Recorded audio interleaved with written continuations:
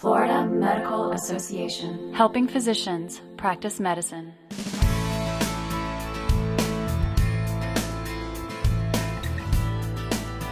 Welcome to the Medicine Curated Podcast. I'm your host, Tim Stapleton, CEO of the Florida Medical Association. Our guest today is the FMA's Director of Health Policy and Innovation, Jared Fowler.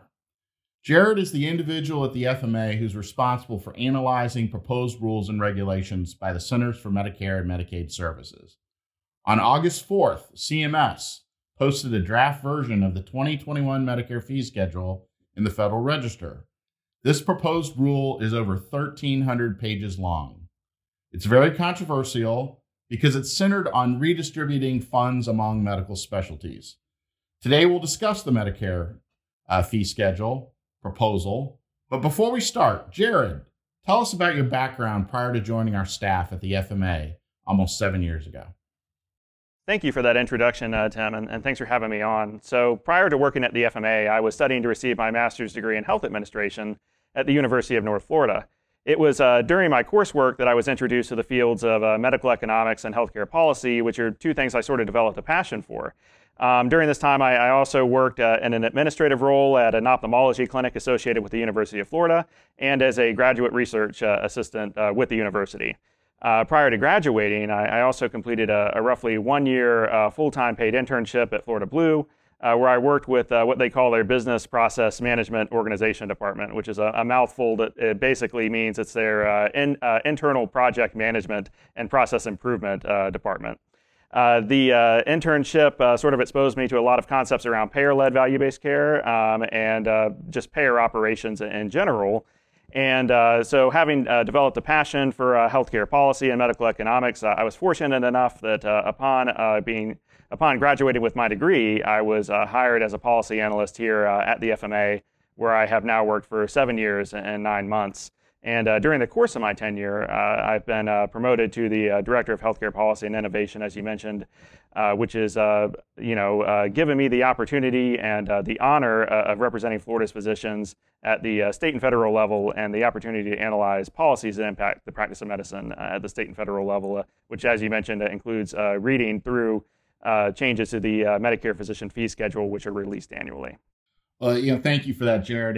And as the person that was responsible for hiring you at the FMA, I've been told many times by physicians and others that it was probably one of the best decisions I've ever made. So let's jump right into our discussion here. We know that the 2021 proposed rule has some, good provisions and some bad provisions. So let's start. And some of those good things are measures that we agree with and that we support wholeheartedly. So let's start on a positive note. What are the positive things that are included in the proposed rule? Specifically, what groups of physicians stand to benefit the most from this proposed rule? Yeah, so that's a good question. So these rules, as you've alluded to, and this is something I think a lot of people don't realize, is that they're enormous in their size and in terms of their scope. This year's Medicare Physician Fee Schedule and Quality Payment Program proposed rule is around 1,300 pages, and so it includes a lot more than people realize.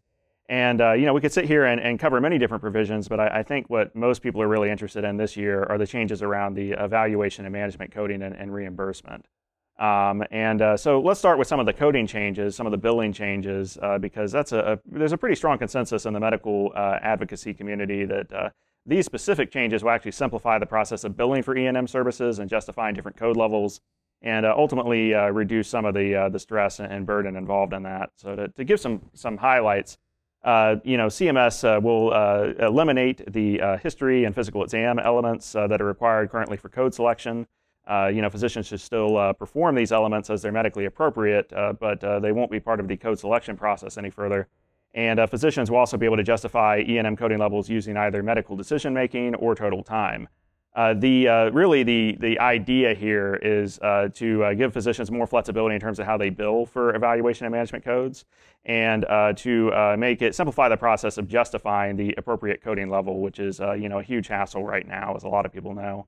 So these changes are widely viewed as positive, and they'll pretty much benefit anybody that bills for evaluation and management codes, which would include primary care physicians and a lot of pretty much all physicians to some degree, right?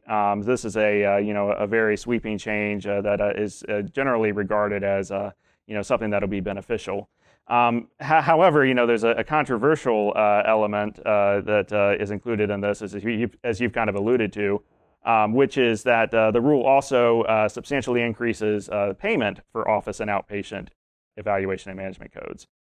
Now, this payment increase applies to standalone office and outpatient E&M codes, but not to visits that are included as part of global surgery payments. And in addition to increasing the value for those services directly, CMS is also implementing a separate add-on code for certain E&M visits, which will further increase payment for those types of services. So the short of the long is that CMS is substantially increasing the payment rate associated with office and outpatient services, which in and of itself is good. That means that primary care providers and others, particularly other non-procedural specialists who routinely bill for E&M services, are expected to see a fairly dramatic increase in their overall Medicare reimbursement. For example, family physicians are anticipated to receive a net 13% pay increase, endocrinologists a 17% increase, immunologists and allergists a 9% increase, and rheumatologists a 16% increase. Again, very good news for these practicing physicians, and that pay bump is something that is generally regarded as well-deserved. Certainly E&M services have been undervalued in the past, but there's a big catch to this, and this is where things get really problematic. Is that the Medicare physician fee schedule is implemented on a budget-neutral basis by law. And what that means is that if you drastically increase the payments for some services, like evaluation and management services in this case, that increase has to be offset by cuts elsewhere. And consequently, what that means is that while some physicians will receive a rather large pay increase, others will experience pretty drastic cuts.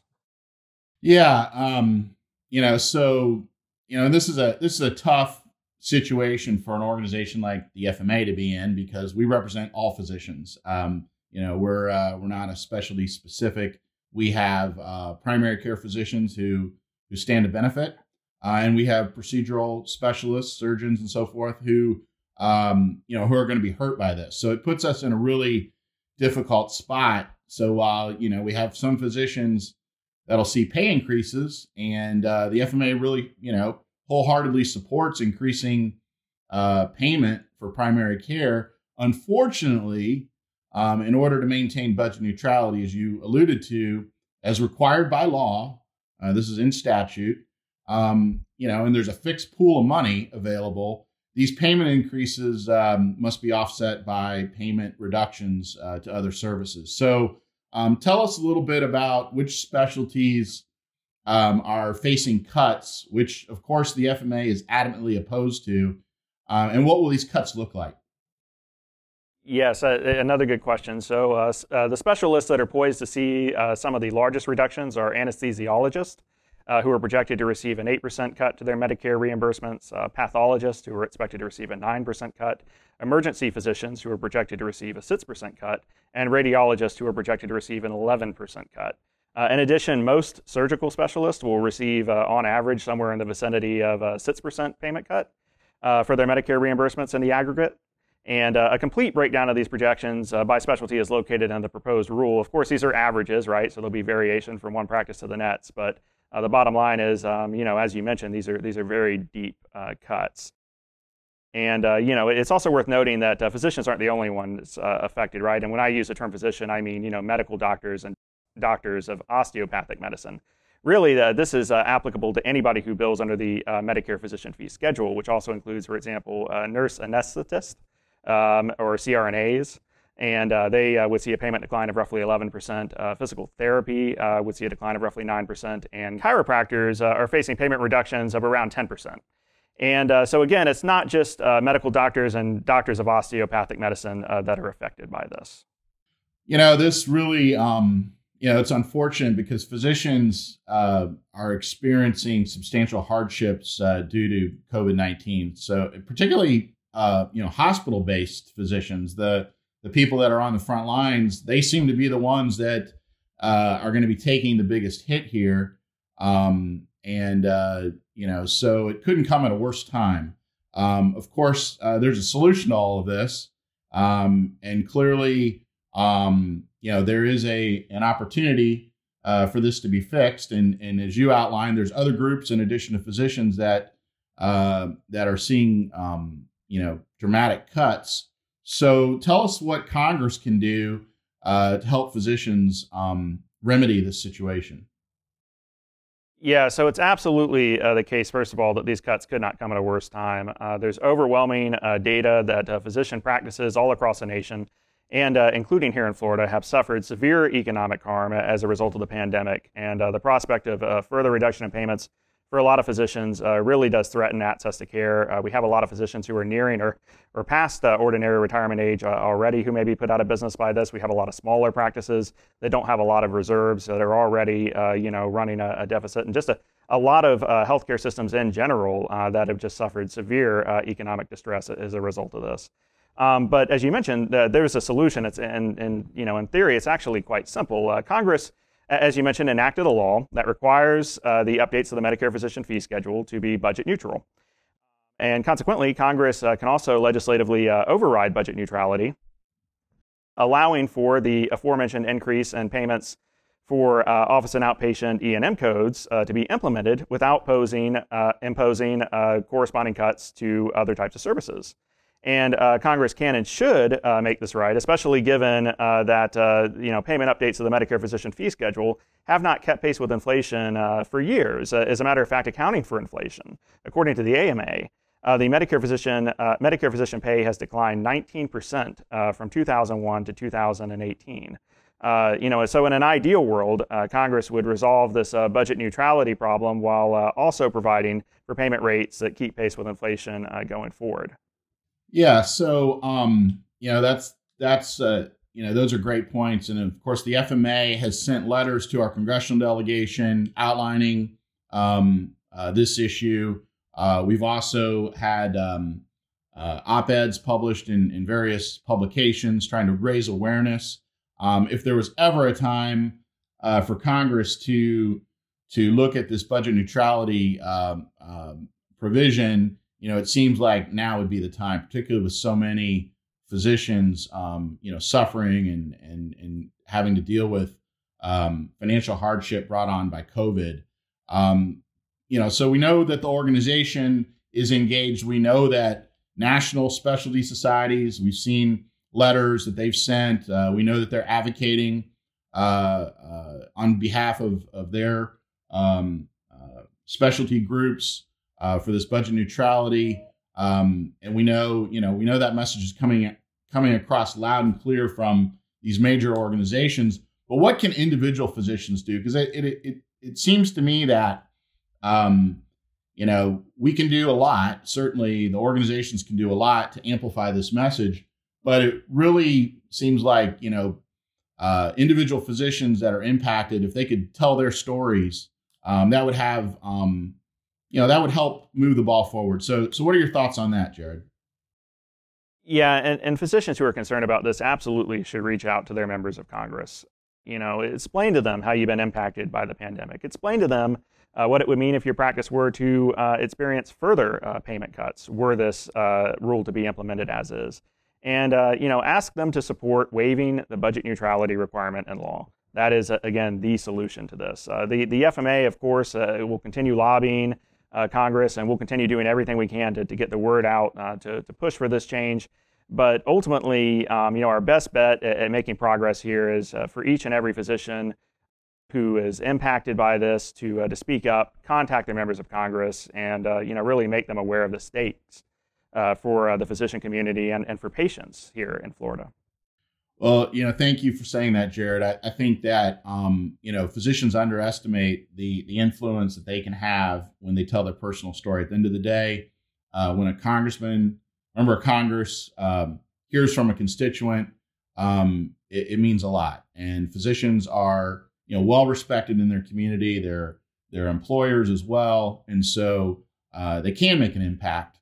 So listen, I want to thank you, Jared. This was a very informative discussion, and we appreciate you sharing your expertise with the audience today. The FMA and physicians are, very fortunate to have you on our team. I think that was demonstrated clearly today with your knowledge. We look forward to having you come back for future podcasts. This has been great, and there's a lot of ground to cover certainly in the future as it relates to healthcare policy, particularly payment reform and the like. So thank you, Jared. Indeed, one of the benefits of being a member of the FMA is that you can call or email Jared anytime with questions related to payment issues, whether that is Medicare or Medicaid or issues you might have with private insurance carriers. Jared's available to help guide you through this process and help you in your practice. So don't hesitate to reach out. That's a benefit of being a member of the FMA. And as Jared said, if you're concerned with these cuts, contact your member of Congress and ask them to support waiving the budget neutrality requirements that are currently in law. So thank you very much, everyone, for tuning in today. We hope you enjoyed the podcast, and we welcome your comments and input.